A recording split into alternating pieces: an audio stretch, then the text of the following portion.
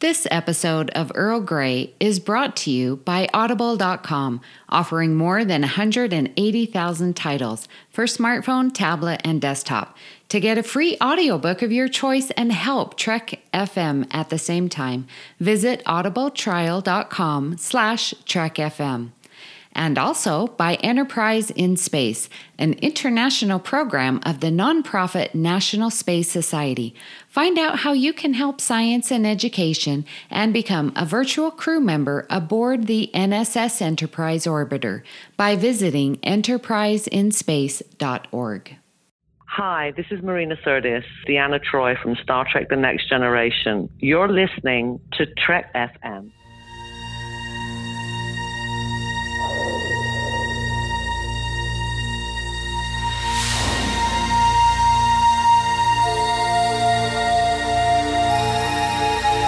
Earl Grey hot.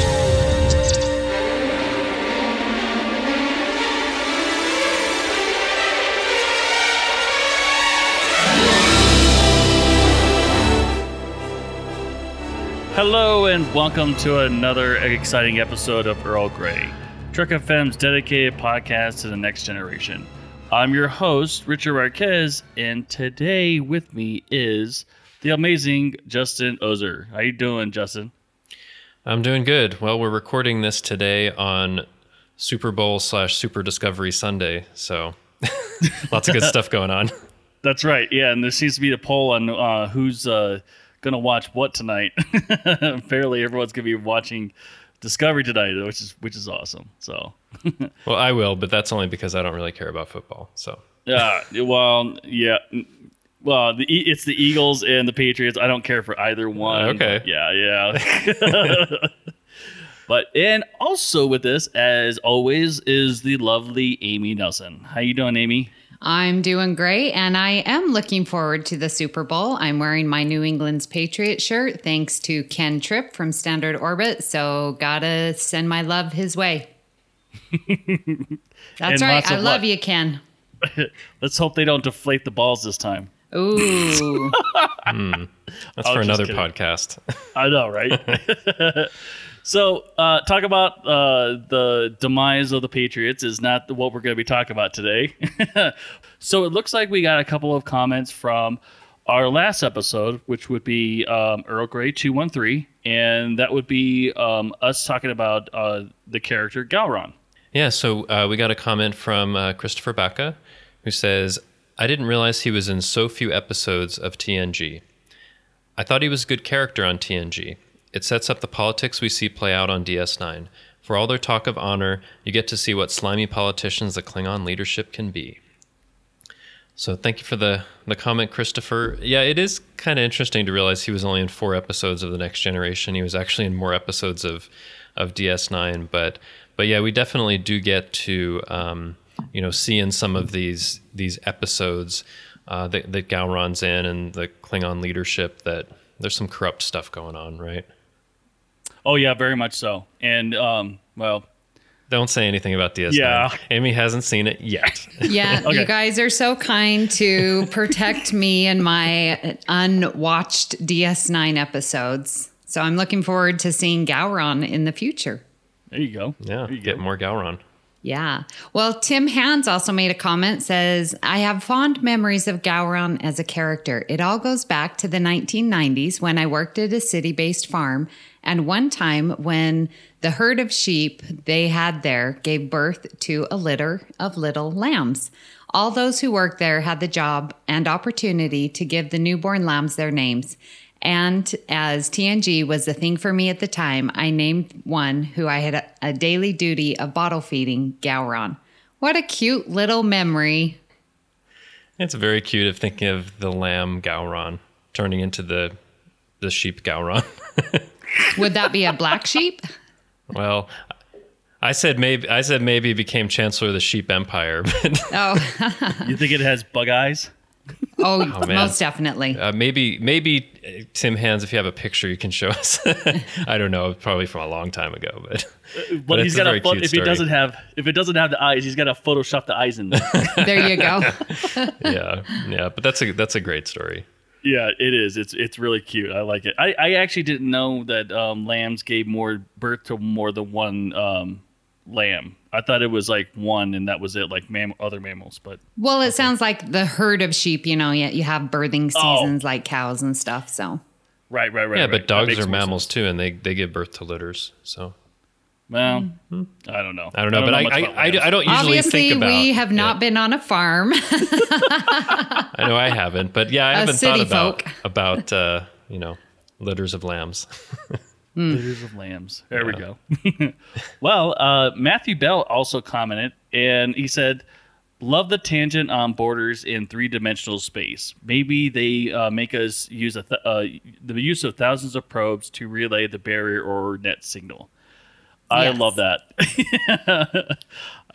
Yeah, it's a great idea. We had that little tangent in the last episode about redemption, where they're trying to have this net and it doesn't seem realistic. But maybe if they have lots of probes, because it's 2-dimensional in 3-dimensional space. Yes. Yeah, maybe it was they a have fun conversation. Thousands of probes in a spherical pattern. But I like the idea. Thank you, Matthew. It was a lot of fun. So, on to the episode. So today what we're going to be doing, I guess in a theme that it's February and it's almost Valentine's Day. This episode drops the day before Valentine's Day. Yes, it does. It does. So we have something special. Yes, we do have something special. And because it's the day before that Valentine's Day, we're going to be talking about the love relationships the romances of TNG. So obviously we're going to be covering, some of the more crucial ones like Picard, Crusher, and of course Amy's favorites, Riker and Troy. Very good. And all that kind of stuff. So we're just going to go through them as a list and discuss them as a relationship. Yeah, and we've just picked out certain ones. It would be hard to be really comprehensive because there's so many, romances of the week and other things. So we're just picking out ones we're interested in. And, certainly listeners, if there are other ones that we didn't cover that you're interested in, you can drop us a comment about that. Yeah, absolutely. And so we might as well start with the big ones. The big one. Yes, the big one. Picard or Crusher? No! I'm just kidding. Let's talk about Riker and Troy. Yes, shall we? We could spend a whole hour on Troy and Riker. Probably could. So condense it down. Well, and it's hard to not include the book Imzadi because that gives us sort of the background of Riker and Troy. But we first learn of their past relationship on Encounter at Farpoint, where they know each other. And I love that they have that history. It really sets the characters that we feel like, oh, they know each other, therefore we know them right from the beginning. And I think it goes through the 7 seasons. And it's very interesting, their relationship. And the previous Earl Grey team has talked about, relationships in the 24th century and how, because Riker has his own little flings and Troy has hers. But throughout the season, that they always love each other, whether it be a romantic love or a friendship love, and then culminating with Nemesis, where they finally get married. So what do you guys think of the Riker-Troy relationship? Well, I like it a lot. I mean, I like that it's this thread that runs through the entirety of TNG, really. You first find out about their past and Encounter at Farpoint, and then in Nemesis, they get married. And I also like that, it continues talking about their marriage and their relationship in the Titan books after that. So it's like this thing that's a thread through the whole series and, a lot of the movies. But what I like about it, too, is that they've had this past relationship. It's ended by the time you get to Encounter at Farpoint. It seems like pretty much. But there are different points during the 7 seasons where you see that they're still, like, it's really amicable. They're still friendly toward each other. They talk about, different relationships that they have. And it's like, and other people, like people come up to Riker, like I think Worf does to Riker at one point, like, is it okay if I do something with Troy's like, hey, it's up to her. No big deal. Don't worry about it. But everybody knows that there is this history and that they have to kind of, respect that. And I really love that it kind of comes back full force in Insurrection and then into Nemesis, because it feels like they've always been the right people for each other. And, I love the kind of glimpses that we get, and finally having, that satisfying, I'm getting married in Nemesis. So, which I think is one of the best parts of Nemesis. Yeah. And I like that, you marry your best friend and you can see their friendship, go through so many different stages, and that they end up together, and you don't have to jump into marriage, right? When you first meet someone or anything, that their relationship evolves, and it's really beautiful relationship. Yeah, and it can be complex. But what do you think, Richard? You haven't told us your thoughts yet. I really like the Riker and Troy relationship. It's so remembering it from Encounter at Farpoint. I don't know. I maybe it's just me. I don't know, but it didn't look right between the two. I mean, it didn't seem like they should be together for me, or at least that's what it felt like in the beginning. But as the season progressed, and then of course we went to other seasons and everything, it felt like they match. I don't know quite how to describe that, but like they look. I don't want to say similar, because I mean I guess it's that like, you have that kind of same style to each other, and one complements the other and whatnot, and they feel like an actual couple as we progress into the later seasons. So like maybe the first half of season 1, it didn't look like they were romantic or wanted to be a couple, but I mean, like I said, they look great. By the time it gets to Nemesis, I'm not going to even talk about that other one, but the movie that shall not be named. But like, yeah, I mean, I really like this relationship. It's I would hope it's what everyone would strive for in a relationship, to be something like kind of like what they have, which seems to me very close and very personal. And it's like, I'm pretty sure they're a couple where they can probably finish each other. Well, besides the mental telepathy, finish each other's sentences. Well, and I like that they are always honest with each other. That they know each other in so many different ways, so many different levels, just that pure honesty. They're very authentic one with another. And when one's going through a hard time, like in The Lost, and Riker's like, snap out of it, and she's mean to him and stuff. But that's real life. You have struggles, and you want someone who's there for you all the time. So it's a great relationship. Well, I do have one question, Amy. Do you, if she didn't have those empathy like abilities, would he be that honest? I mean, because obviously she knows when he's lying, right? Yeah, but I think that he knows her well enough that he also knows when she's lying. Not that she ever does, but like I mean, intuition. Yeah. Also, I think when you see Riker in other relationships, you don't really see him lying or being deceptive, unless I'm not remembering something right, to other people he's involved with. I think generally he tries to be like honest and straightforward about his intentions and how he feels about things. So I don't think that would change. But I do have something to throw a little wrench in things. So a curveball. So wait, is Ro here? No, Richard. Don't I bring promised her I wasn't up. going to say anything about that on this episode. You had to bring that up. I didn't. No. The wrench is something different. So here's what I wonder: like, how much is it of their circumstances and what they've been through that works for them or that makes them right for each other? Because I think of the episode Second Chances, where you have Thomas Riker, who's basically the same person who's been through 8 years of different experiences. Yeah. And in the end, it wouldn't quite work with that person that's been through those like really tough experiences over that 8 years, and still hasn't worked out, him prioritizing, his career in Starfleet over their relationship. So how much of it do you think is that they've had certain circumstances that in the end are conducive to their relationship? That's funny you mentioned that, because I was just talking to my wife about how she was, early, like in high school, because we grew up basically near each other, and I was like, how would I was like, if I met you back in high school, would you have dated me back then? She was like, yeah, probably not. I love her. And I'm like, oh, are you saying that I'm not good enough for you back then?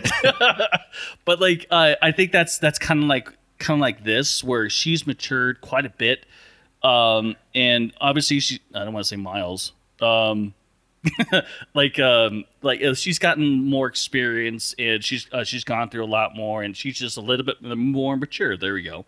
And as a person, as a woman, I would hope so, a counselor too.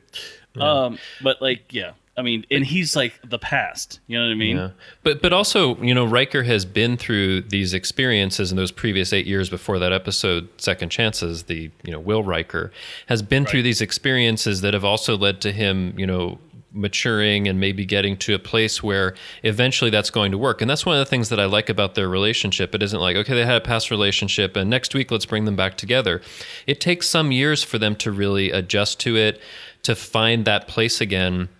In Insurrection, which is supposed to take place like 11 years after Encounter at Farpoint. So there's been a lot of time there.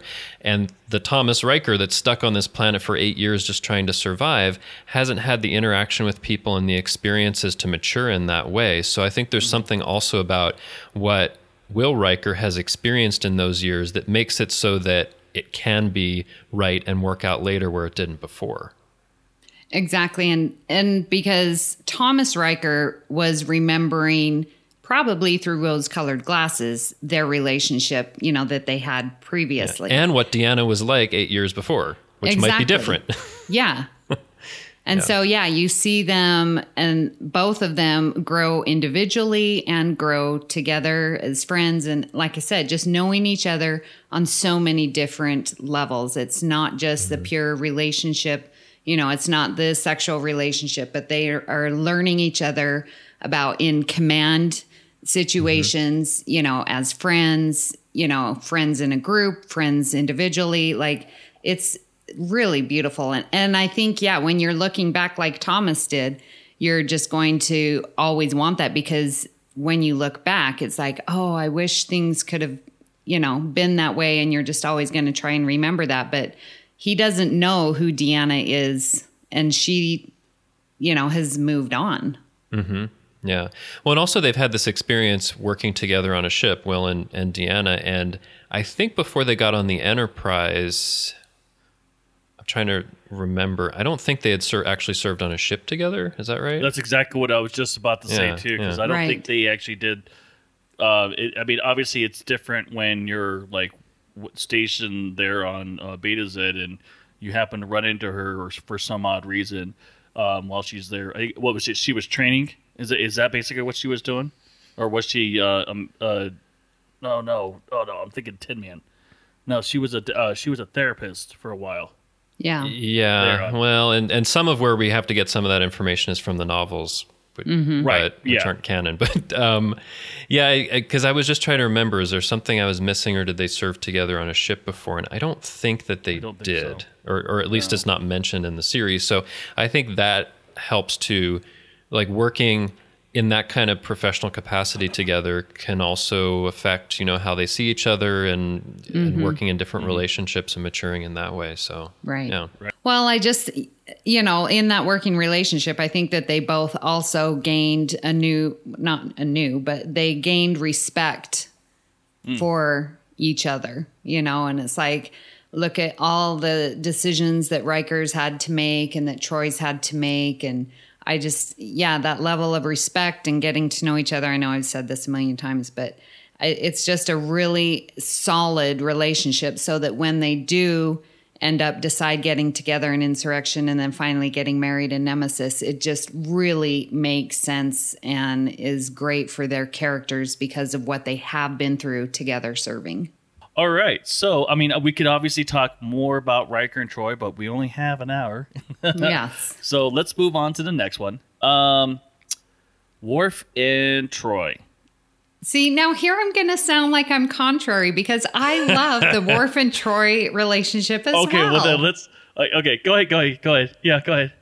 So, I don't, because I really do enjoy Riker Troy together, but I love Worf and Troy too. What I like about it, and I think I might have mentioned this before, is that their relationship we get to see from ground zero. So there's nothing previous to it, but we see Worf, and finally we get to see him be vulnerable. And he's vulnerable with Troy.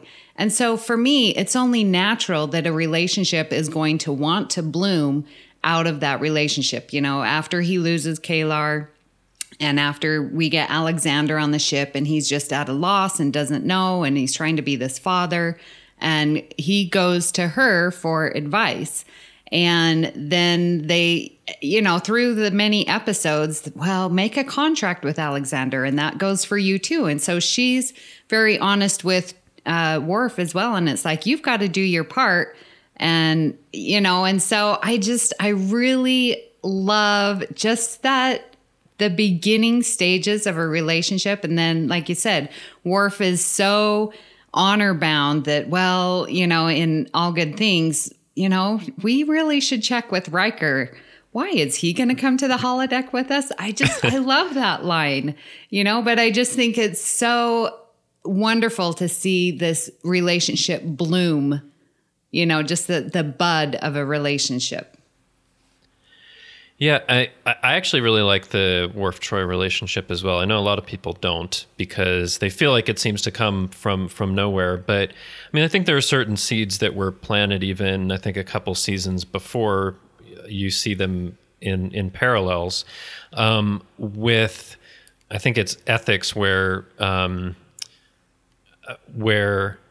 on. Let me do that again. Yeah, ethics is a really good one too. I think it's ethics, which is in season 4 or 5, maybe it's 5, where you see that Worf thinks that he's going to, I guess, take his life or be paralyzed for a while, and wants Deanna to help take care of Alexander, and they more formalize that a couple years later. But it's interesting because I was rewatching Parallels today, and they're kind of saying that in multiple different universes, Worf is married to Troy, and I love it.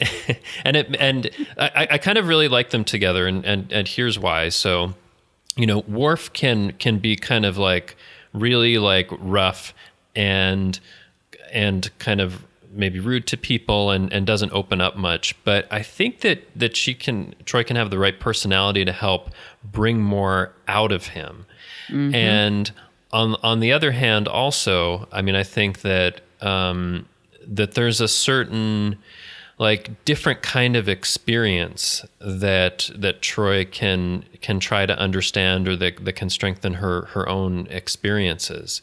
So I like it. It is kind of weird that it comes up in Parallels because he goes to these parallel universes where they're married, and it makes him wonder. And toward the end of the episode, he kind of takes her on a date with dinner and champagne.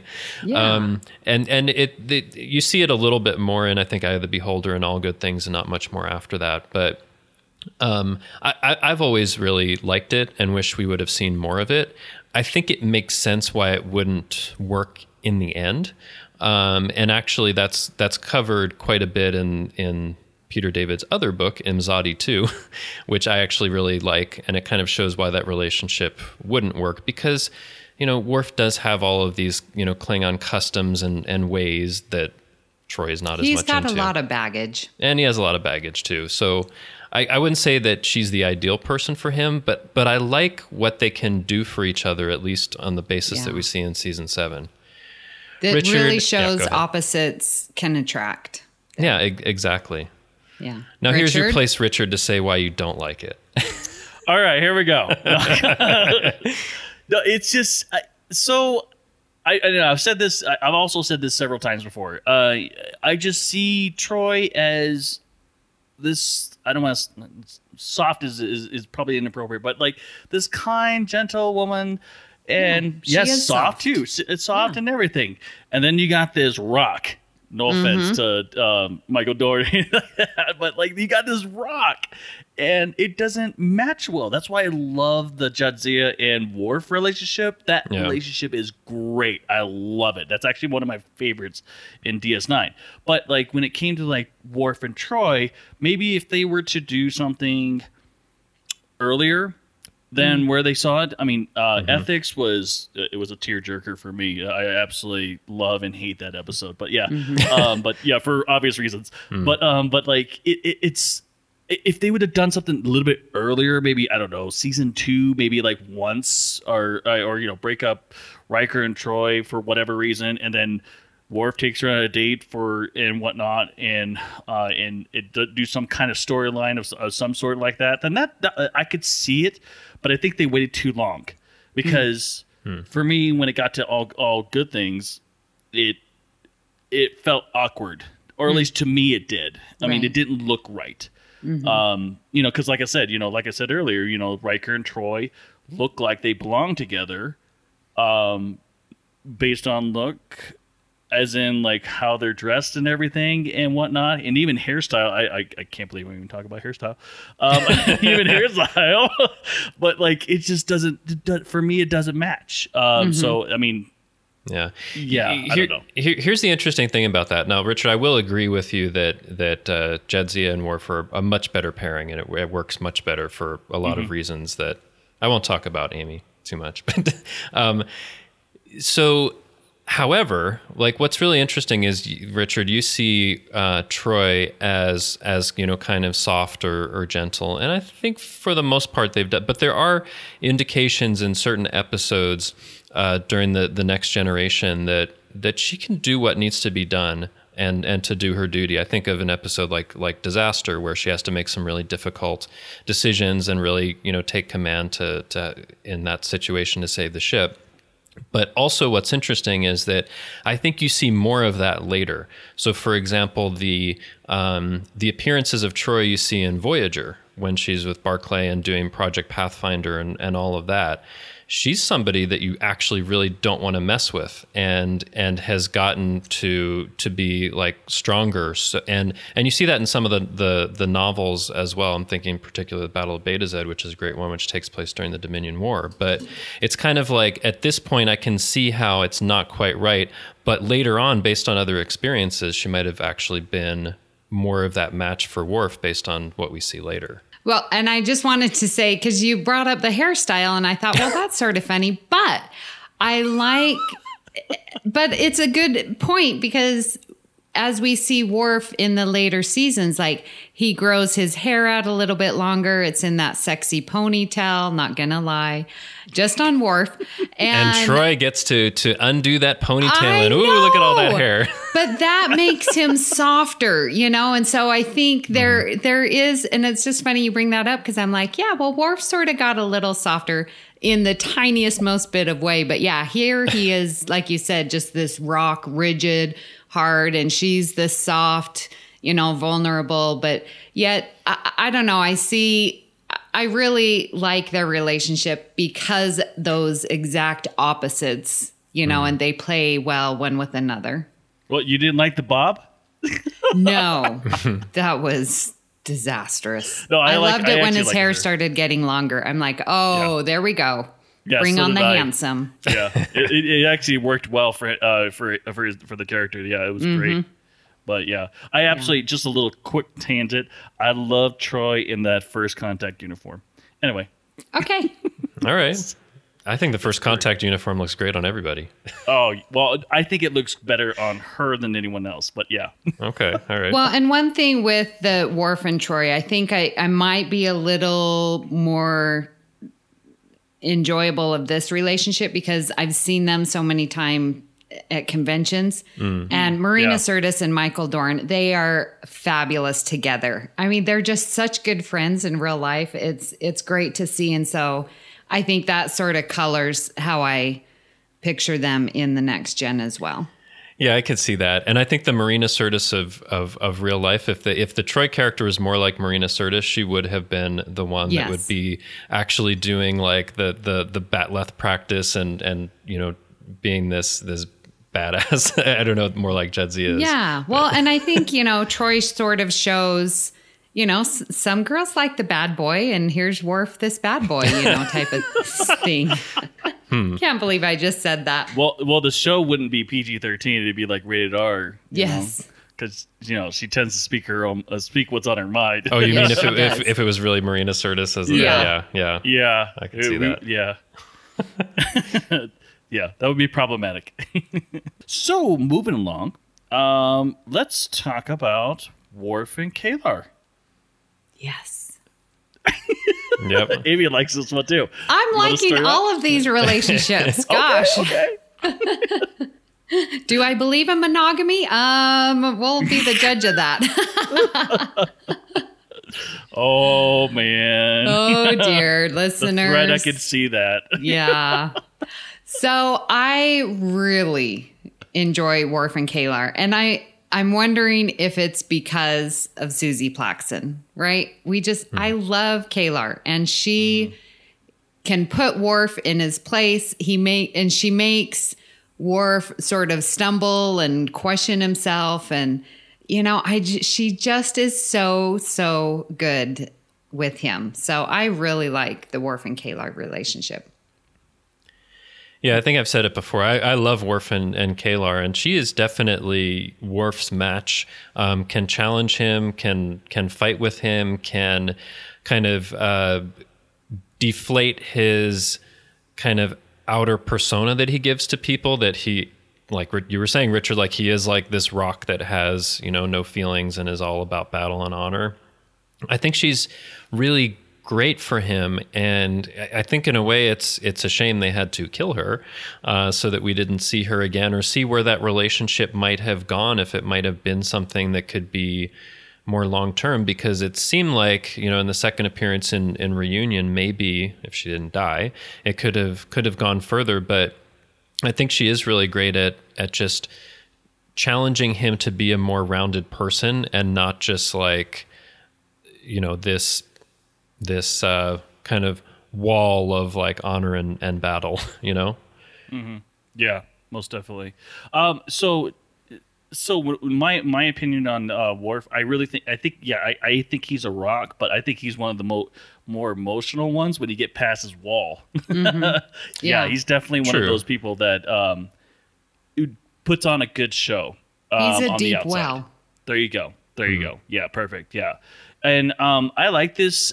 I would like this relationship, but the only reason why I don't like it now is mainly because I really wish they would have built on this relationship when Kalar died, to bond more with his son and everything. Because like from what I remember is that, or at least how I saw it, is that the relationship between Alexander and Worf, like, grew further apart, because obviously he went back to Earth to grow up with his grandparents, Mm-hmm. and really it basically sent him off to, without him. And I really thought that something like this would be a perfect opportunity to build off of. But like, I mean, I love the relationship. Don't get me wrong, but it just reminds me of Alexander, and how he could have built Mm-hmm. on this. This is what your mother would have wanted us to do, and then it very well could have softened up Worf. Actually, Yeah. it could have ended up with more stories. But like, Mm-hmm. Yeah, and I mean, I like it. I always wonder too what would have happened if Kalar hadn't died, and if somehow she was in a position to actually like marry Worf and live with him and Alexander, and what would that have been like? I don't know. Mm-hmm. Because you're right that like Alexander does get kind of pushed elsewhere, and those family relationships for Worf, you don't see them much for a while. Yeah. Well, funny you say that, because I was thinking just sort of the Kalar Worf story almost mirrors the Riker Troy, because when she comes back, and she's like, what do you think, that I would give up my being an ambassador, or that you would leave the Enterprise? And so it's like they both have aspiring careers in front of them. And so it just wasn't the right time for them to get together and just give up everything and go be a little Klingon family somewhere, which is what we learn about with Riker and Troy. They both had ambitions and careers and, the goals that they wanted to set for themselves. So being in a relationship would have hurt that instead of helped that. So. Yeah, that's true. And like Riker and Troy, Worf and Kalar had some relationship some years before we see her in season 2. And I don't know if we know that much about the circumstances, but yeah, it was something that happened, didn't work, and then kind of gets picked up again in the next couple of episodes. But yeah, I do wonder if a lot of why I like the relationship is Susie Plaxton and the way she plays the character, and that I would just want to see more of her as that character to see where that would go. I mean, also like the idea of her as like a Federation ambassador who's half Klingon is really interesting. I want to see her on more missions and, what she does in that role, right? I think that would be really, really a fascinating thing to see. So, yeah, I mean, go ahead. Oh, I was just going to say, like, I love how Kalar puts Worf into his place. Yes. She's one of those strong women, and I don't know if she's like that in real life, but oh my gosh, she just, hey, he might have something to talk about or something like that, or something he's trying to pull over her, and I could just see her, nope, we're stopping this right now. Yeah. This bus stops here. But I absolutely, I love how she interacts with and like in the first encounter, she's like really forward with Worf. I just wanted to read it out. Where'd it go? Oh yeah. So like as soon as she sees him in the episode The Emissary, she says, "So this is where you've been hiding. I told you we'd meet again. Aren't you going to greet me?" She just like really confronts him right there, and nobody does that to Worf. So I love that she can do that and be like, "Hey, Worf, what's going on?" Yeah. She doesn't beat around the bush. That's what I love about her. Yeah, and I think that she always like tries to be honest in her interactions, although not telling Worf that, he has a son is weird. But other than that, I think she tries to be really straightforward with him, and I like that. So, I guess moving along, let's talk about Picard and Crusher. It's tragic that how it started. I mean, obviously their friendship, and he still had feelings for her, and obviously he had to cap that off with Jack. And then, what do you mean cap that off? Well, I mean, because he mentions that he had feelings for Beverly before Jack. And, yes. And while they were friends, obviously. Yeah. And then basically when they got married and had Wesley and everything, he kind of had to stop all that in his head. And, because it's his best friend, right? Mm-hmm. Jack was his best pretty friend. much. Yeah. I think that's what they say, yeah. So, it sucks to do that, but I mean, I guess he values friendship versus and doesn't want to mess that up. So I really love this relationship. This the way it was written originally. I mean, just like all the relationships, there was a little, okay, I could see that. But when we got to the end, wow, I absolutely love this relationship. And I love how close they get to each other, playing off of each other, not being in a relationship, but they do, and they play this sort of like, I don't want to say game, but I guess dance to become a relationship. And eventually, obviously, I don't know if you read some of the novels, but some of the they actually eventually got together. So, but yeah, I don't want to spoil it for you if you haven't read it. So. Yeah, I really think, and I don't know if I want to say this, but like the Riker Troy, like that's a good relationship and they have a past. And just like Picard and Beverly, there's a past with them. But I see Riker and Troy having more relationships of the week where Beverly and Picard, they seem to be more the wholesome ones where they don't have these. I mean, they do, but not as frequently. That Beverly had a relationship with a ghost. Well, okay. Well, and Picard had, okay. But I'm just saying, like, when I think about Beverly and Jean-Luc, like the writing of that relationship is so amazing because the interplay between them, just starting from like the Naked Now, and she calls him Jean-Luc, and there's always this familiarity that they have because of their past friendship, which they both know there might have been something, but because of Jack and everything.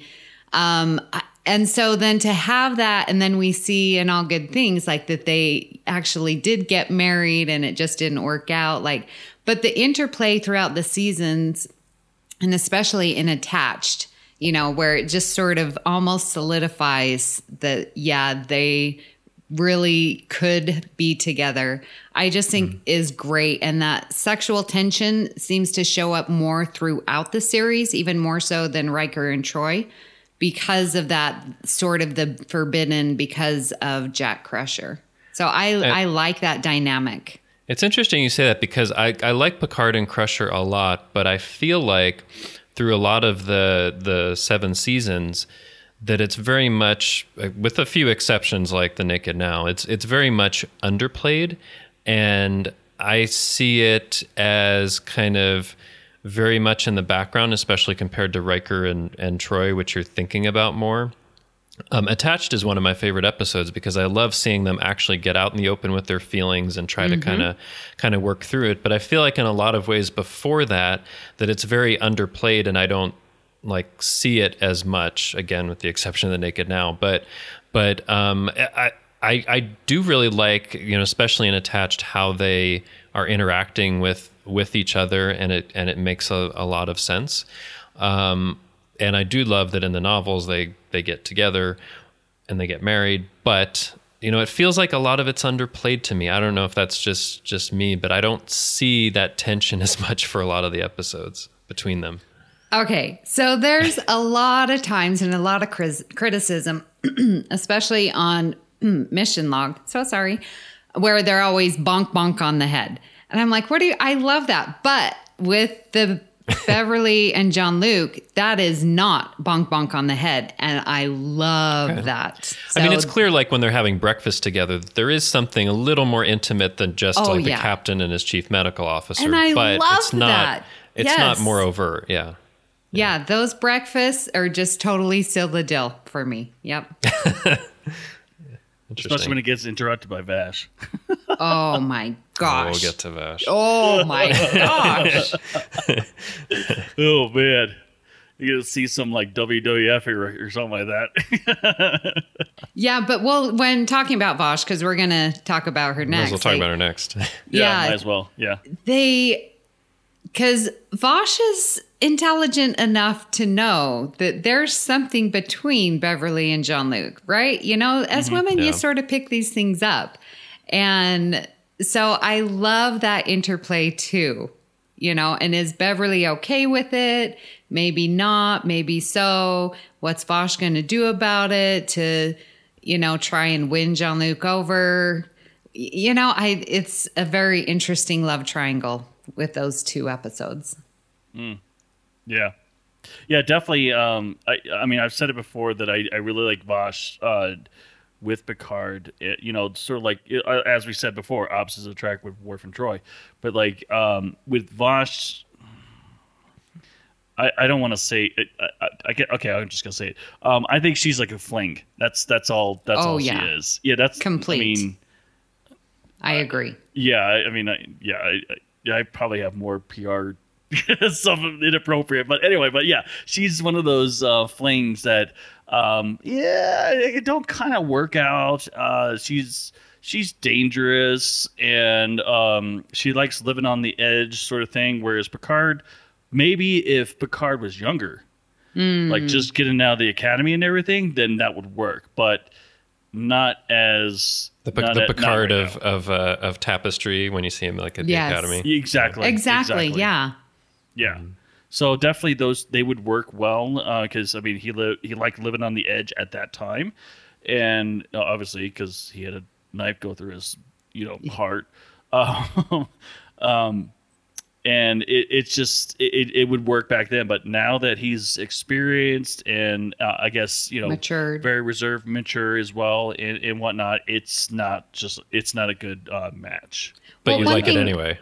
Yeah, Yeah. one thing I like about it that it shows, like, you sometimes are attracted to this, ooh, look at this lifestyle, and I want to, go experience it. I think that's what you see. And I just think that's so fun to, try and capture, but it's not going to work out in the long run. I mean, I've been in a couple relationships. Yeah. It's like, oh, this is so fun, blah, blah. And then it's like, yeah, this is just not me. So let's get back to reality. It's Vosh is the Risa, getaway. Like you said, fling. Yeah. Well, I think I've made it clear how I feel about this on a past episode of Earl Grey, but I really don't like Picard and Vosh together. Like, in the interesting thing with Vosh, I always thought she was in more episodes. She's only in 2, Captain's Holiday and Cupid. And in Captain's Holiday, there's this thing that's going on, and Vosh is a part of it and is really deceiving Picard. I mean, I guess I could see how he would find it kind of, exciting. He's on this, this pleasure planet, and he's saying that he's just there to read his book, but he doesn't seem Has too a displeased, Horgon out there. but doesn't know what it means yet. But like, and he finds out, like, in the course of this, who she really is, right? Mm-hmm. And then she comes back in Cupid, and it's like Q sets up this thing where he has to save her, and he does, but I don't know. I just feel really weird about it. Like, it doesn't even get the space to really be anything other than just like an adventure, and she's deceptive. And I kind of like that at the end of Cupid, she just heads off with Q, because that's kind of the right person, So anyway, at least to have some kind of adventure. I've just never really liked that relationship, because it just feels like... No, I'm talking about Picard and Vosh. Yeah, that's what I'm saying. Oh, you are? Oh, okay. Yeah, I don't like them together. You don't? Oh, okay. Anyway, but yeah, it's interesting. We're saying, like, there's something, like, exciting about her that kind of works, but it's not really like... Yeah, it's not reality. Yeah. And the thing is, like, with Cupid, and I think Picard even says it's like, you could have replaced Vosh with anyone, and I still would have done anything in my power to save that person, because of his integrity and what he believes in life and, stuff like that. It's not that it was Vosh. It was that I'm going to save this person and, stuff like that. So let's write some fan fiction. Instead of Vosh, it's Troy, and Picard has to save Troy, and they have a great relationship and live happily ever after that. No, don't. I did not like that. Nope, denied. Okay. He has to save Beverly Crusher. Well, one of my favorite relationships with Picard is Commander Darren. I love this so much, and if it wasn't for Crusher, oh my gosh, this I think this would have been a really really great. I mean, obviously this is after Inner Light, and he has he learned how to play. What was it? It's a flute. I want to say it was Skillian. Okay, Ressican flute. Yeah, the Ressican flute. There you go. But now with a duet, he shares it. Yeah, and it's so beautiful. It's like, to me, this relationship works really well. She fits that mold of being reserved, experienced, and she's a little bit at a distance, trying to get to know Picard and whatnot. And I guess the whole fraternization is also another issue too, because obviously yeah. And it's kind of hard to be the captain of a starship when everyone's under you and you can't really date anyone, which sucks. But like, I really love it. It's beautiful. I really think that it's a very genuine like relationship, and I think it would have worked. Yeah. What do you guys think? Well, I've said it on a previous episode. I love the Picard-Darren relationship so much. I even prefer it to the Picard-Crusher relationship, because there's something about Nella Darren that I think, like you were saying a little bit, Richard, like she's someone who's she can be reserved, but she can be like really straightforward. Also has, like the shared interest in music, and they're geeking out on the science during the episode lessons, and there's just something that feels like it's like with the way I see Picard sometimes is that he's someone that on the outside seems like, he's just like calm and measured. But I think a lot of times there's a lot of things that are kind of roiling inside of him that he really is trying just to keep a lid on and not to get out. But I felt like even seeing in the episode lessons that Darren could be the kind of person that could help to, I don't know, let some of that out or deal with that, or in like a therapeutic way, like through the music or, something like that. I don't know. There's just something I feel like there's like a great potential for the relationship. And I'm actually sad they didn't come back to it or have them meet again at some point. I mean, it was destined the way that they wrote it that it wouldn't work out, but I like them a lot. And I think it makes sense from the very first for me. And it's just one of my, favorite relationships in Star Trek and favorite for Picard. So, Amy, here's your place to disagree. Yes, I do not like this relationship. I think for romance of the week, it works just fine. But I never bought into that Picard within this small amount of space would be willing to open up to someone, especially like Richard, what you said, his subordinate, like that. He's got too many scruples. It's not going to fly. He's too by the book at this point in his life. And so I didn't see that working. I didn't see, they have this share of music but it didn't work for me. And I love the episode. Don't get me wrong. For a relationship of the week, it works just fine. But I am glad that it never worked out. I didn't believe that he got so emotionally involved with this person. It just didn't work for me. And I can hear your points and I see what you're saying, and that's fine. I just happen to disagree. Yeah. No, that's fine. I mean, it's interesting because usually these romances of the week don't work for me. This is one of the very few that actually does work for me, and I feel like there's the way that they're playing it and the investment in the relationship and how things develop and how she challenges him and kind of brings certain things out and can share kind of this secret life that he had a little bit through the music. I don't know. We'll disagree, but it works for me really well. Yeah, well, as far as, a relationship of the week, I'm saying it's the best episode of a relationship of the week, but I'm glad it was just for that 1 week. Okay. We'll disagree on that. But it's also, TNG at that point wasn't the kind of show where you would just bring someone on and then it would just kind of continue from there. So it was never going to work out. But if it were, I would like that. So, So moving along, let's talk about the movie that should not be spoken of. And the except we're going to speak of it. Except for we're going to speak of it just this one time. It's one break in the time continuum. I will take the hit with the Office of Temporal Incursions or whatever. Are you going to take the criticism from Ken as well? And also Ken, too. So sorry, Ken. Here we go. Let me put on my shield. So let's talk about Aneej and Picard. Amy, you want to start us off? Yes, I love this relationship, and it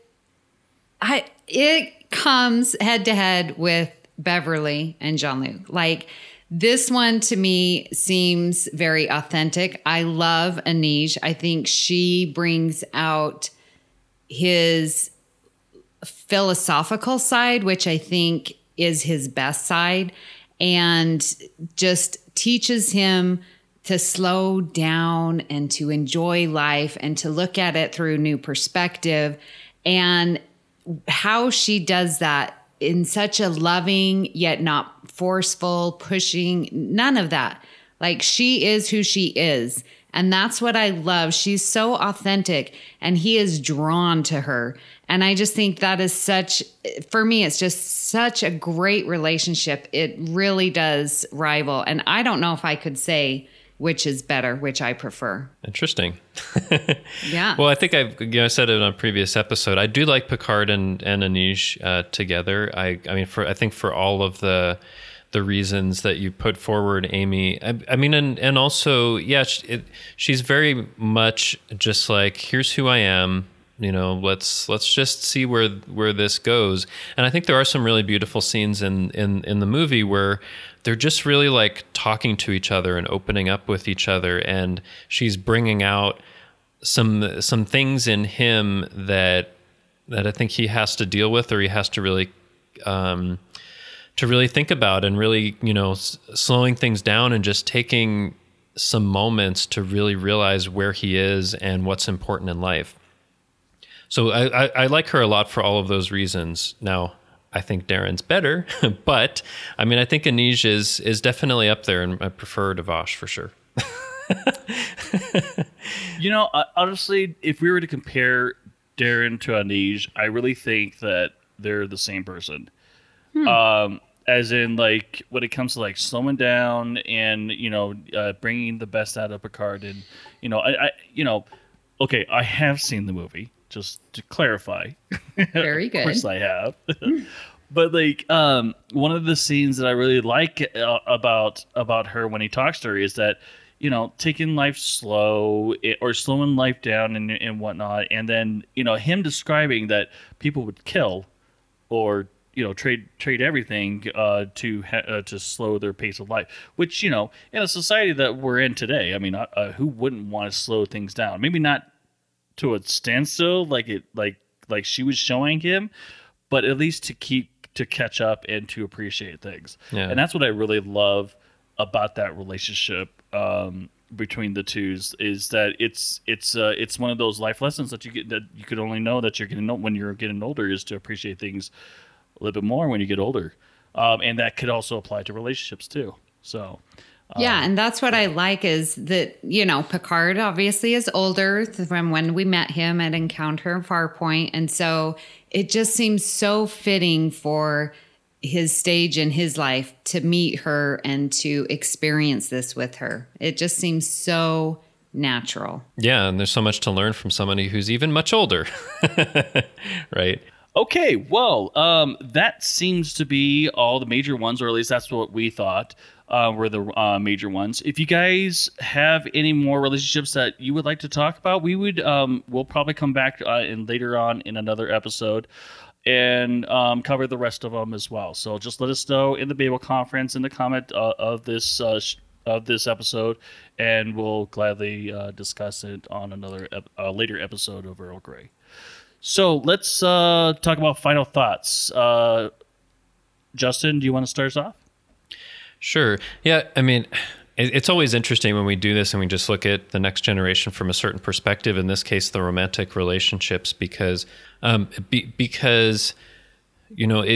just looking at that, like Riker Troy, just looking at all of the different interactions they had and how the relationship progresses, it makes you think about it in a different way. And when we're talking about, Thomas Riker and why that didn't work out, and what's interesting to notice is that when we talk about like what are kind of considered the major relationships, a lot of them are in terms of, Riker and Worf and Picard, I think. And I guess tend to think of it more that way, instead of like, what are the major relationships for, Troy and Crusher and maybe Yar or somebody like that. So I think it's interesting the way that the writers kind of structured how the different relationships work and which ones feel more prominent in our mind. And I mean, of course, there are a lot of kind of relationships of the week for, Troy or Crusher, but, the ones that really stick in our mind, I think, are the ones that are maybe a bit more from the perspective of like Riker, Worf, Picard. I just think it's interesting to look at the list and realize that. Huh. Well, that's interesting, because I look at it coming from the perspective of Troy. I know that's no surprise, But, looking at the relationships of the week and stuff like that, which we didn't go into, I mean, because there are so many, Troy is definitely involved with quite a few. And I would say Riker, like I said before, Riker and Troy have a lot of relationships of the week, probably more so than the others. But what I like about, like you said, looking at Next Gen through this perspective is so interesting because you can see the writers really delving into many different types of relationships that we as society and we as humans go through. We see the sexual relationships, we see the friendship relationships and how that can develop into a stronger, more romantic relationship. We can see the working relationships, being on a starship and stuff like that. So I really enjoy looking at it through this lens of these relationships and, sort of having your flings and coming back to reality. And it's just been really fun. I've really enjoyed this. I really like actually going through these and thinking of it through from season 1 to season 7. And it definitely shows that the writers grew. I love it that they they tried multiple things and whatnot, and I love the progression that we saw with all the relationships, really from the very beginning to the end. And I just hope that we could see that in other shows. So, but it definitely was an eye opener to how they grew, from the beginning to the end. Yeah. So. Yeah. I think it's also interesting that we talked about some things in Insurrection and Nemesis, but nothing in Generations and First Contact. I guess maybe there just wasn't as much there for those kinds of relationships, maybe.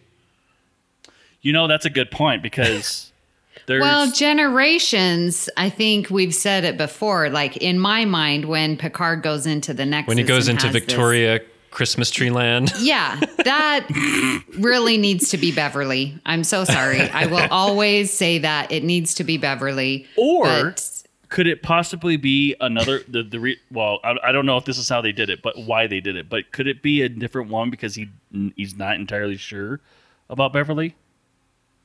You know what I mean? Like it should have been Noah Darren. Yeah. No. I'm just saying, it could be like it could be the misinterpretation or the interpretation of him being confused on who he wants to be with. Is it Beverly or is it someone like her or what? Sort of thing. Yeah, that's interesting. Maybe that's the reason. I don't know. Or maybe it was just because they couldn't get her. I don't know. To do it. I don't know. In First Contact, they're just too busy saving the Earth anyway. Yes. There you go. It's a Borg story. It's a run and gun movie. Yeah. Oh, interesting. Yeah, because you couldn't really evolve a relationship out of that. I mean, that would just be too awkward. Unless Picard had a relationship with Lily, First Contact with drunk Troy, it was always Will who was nursing her out of her drunken state, so her hangover. So that's in my headcanon. So there's the relationship there. Okay. Yeah. Yeah. No, that was her talking the way she wants to talk. Yes. That was Marina. Yep. Well, listeners, we just wanted to give you a preview for what we're going to be talking about next week. So cue up your season 3, and we're going to look at some character moments from season 3. So you can look forward to that. Yeah, awesome. Definitely. It's going to become harder to choose these things. Oh my gosh, I know. Can't we just break them up into part 1 and part 2 of season 3 or something like that? No, we haven't done that before. Take it. You'll just have to, choose your moments. Yep. Choose wisely. Oh, yes. Well, it's been so much fun talking about the romantic relationships on TNG, but that isn't the only thing we've been talking about here on the network. Here's what you might have missed elsewhere on Trek FM. Previously on Trek.fm, Literary Treks. But let's start with that first one, that Siege in Super Space. So, oh boy. Super Space, I don't know, is this better than Subspace? Is it... Well, I think it is. The thing I really love about this issue is we haven't had many stories at all about super space. The Edge, a Star Trek Discovery podcast. Right. So, okay, they're under orders. They're not supposed to talk about it, and that's how you maintain the continuity that Kirk and Spock are surprised that there's a mirror universe. I mean, that works. That makes sense. But these people were there. They know that there's doppelgangers there because they know that because Cadet Tilly became Captain Killy, right? They know this. To the journey! There was a lot of face melting in this episode. You're right. Everyone's melting. What a world! What a world! It was, and everybody was slimy looking. Why were they so sweaty? Why? 7 of 9 had this full-on Borg Queen look about her. She did, and who else was really sweaty looking? Besides 7. Neelix was really sweaty looking. I thought he was. And he had kind of a silver tone. He had the silver blood. He did. He was distinguished. Distinguished melting Neelix. Yes. Yeah, he got a buff and polish. The 602 Club. No, I mean, it was really all we had was like animated shows. Like you had like the animated Batman series, the animated Superman series, and as far as the big screen went, it was not so great. I mean, you had Blade. Blade was... Some people cite Blade as kind of the precursor for the superhero genre picking back up, but it was very much kind of a genre film. I know technically it is a comic book film. I don't know if I'd count it in the realm of like big budget superhero movies. And that's what else is happening on Trek.fm. Check out all of the shows and join the conversation about your favorite corner of the Star Trek universe and beyond. You'll find us wherever you get your podcasts. If you're an Apple user, be sure to hit the subscribe button in Apple Podcasts on iPhone, iPad, Apple TV, or the desktop iTunes app to get the latest episodes as soon as they are published. And please leave us a star rating and written review. That helps other listeners find our show. If you're not an Apple user, we've got you covered as well. You can find our shows on Google Play Music, Stitcher, TuneIn, Spreaker, SoundCloud, Windows Phone, in most third-party apps, and you can stream and download the MP3 file from our website or grab the RSS link. We'd love to hear your thoughts on today's show, and there are many ways you can do that. The best place is to join the larger conversation is the Babel Conference, our listeners group on Facebook. Just type Babel, B-A-B-E-L, into the search field on Facebook, and it should come right up. If you'd like to send us an email, you can use the form on our website at trek.fm/contact. Choose to send to a show and select Earl Grey. That will come right to us. You can also find the network on Twitter at TrekFM and on Facebook at facebook.com/TrekFM. So Richard, where can people find you when you're not thinking about Worf and Troy together? Not thinking about Worf and Troy. Well, they can find me on Facebook. I pop in here and there on the Babel Conference. And I am also on Twitter. My handle is XRansom. So, Amy, where can people find you when you're not attending Troy's and Riker's wedding? Oh, I would love to be there. You can find me here on the network. I'm hosting with Brandon Shea Mutala, The Edge, which is Star Trek's Discovery coverage. No. Podcast? Yes, the podcast, yes. So you can find me here on the network co-hosting The Edge, which is our Trek FM's dedicated podcast to Discovery with Brandon Shea Mutala. You can find me on Twitter at Miss Amy Nelson. But my favorite place is right there in the Babel Conference. And Justin, where can people find you when you're not rooting for Picard and Darren to have a long-term relationship? Well, I'm always rooting for that, and my hope always springs eternal for Picard and Darren. But usually, you can find me on Twitter. I'm at TrekFan4747, where I tweet about nothing but Star Trek. Currently tweeting out my Season 4 rewatch of The Next Generation. I know it's been going on for a while, but I'm getting close. A couple episodes left. And then on to Season 5. And you can also find me hanging around the Babel Conference on Facebook. If you'd like to help us keep all our shows coming to you each week, you can become a patron of the network on Patreon. Visit patreon.com/TrekFM. That's patreon.com/TrekFM to get all the details. Perks include early access to episodes, exclusive content, producer credits, and more, available through our special patrons website, The Patron Zone. It requires a great deal of money to produce, host, and distribute these shows each month. We really appreciate any support you can give us and hope you'll join the team. Again, you'll find all the details at patreon.com/trekfm. We'd like to take this opportunity to recognize our current associate producers. They are Norman Lau, Justin Ozer, and Michael Huter. Thank you so much for supporting Trek FM and Earl Grey. So join us next time for another cup of Earl Grey. Great joy and gratitude. Things are only impossible until they're not. It was very stimulating.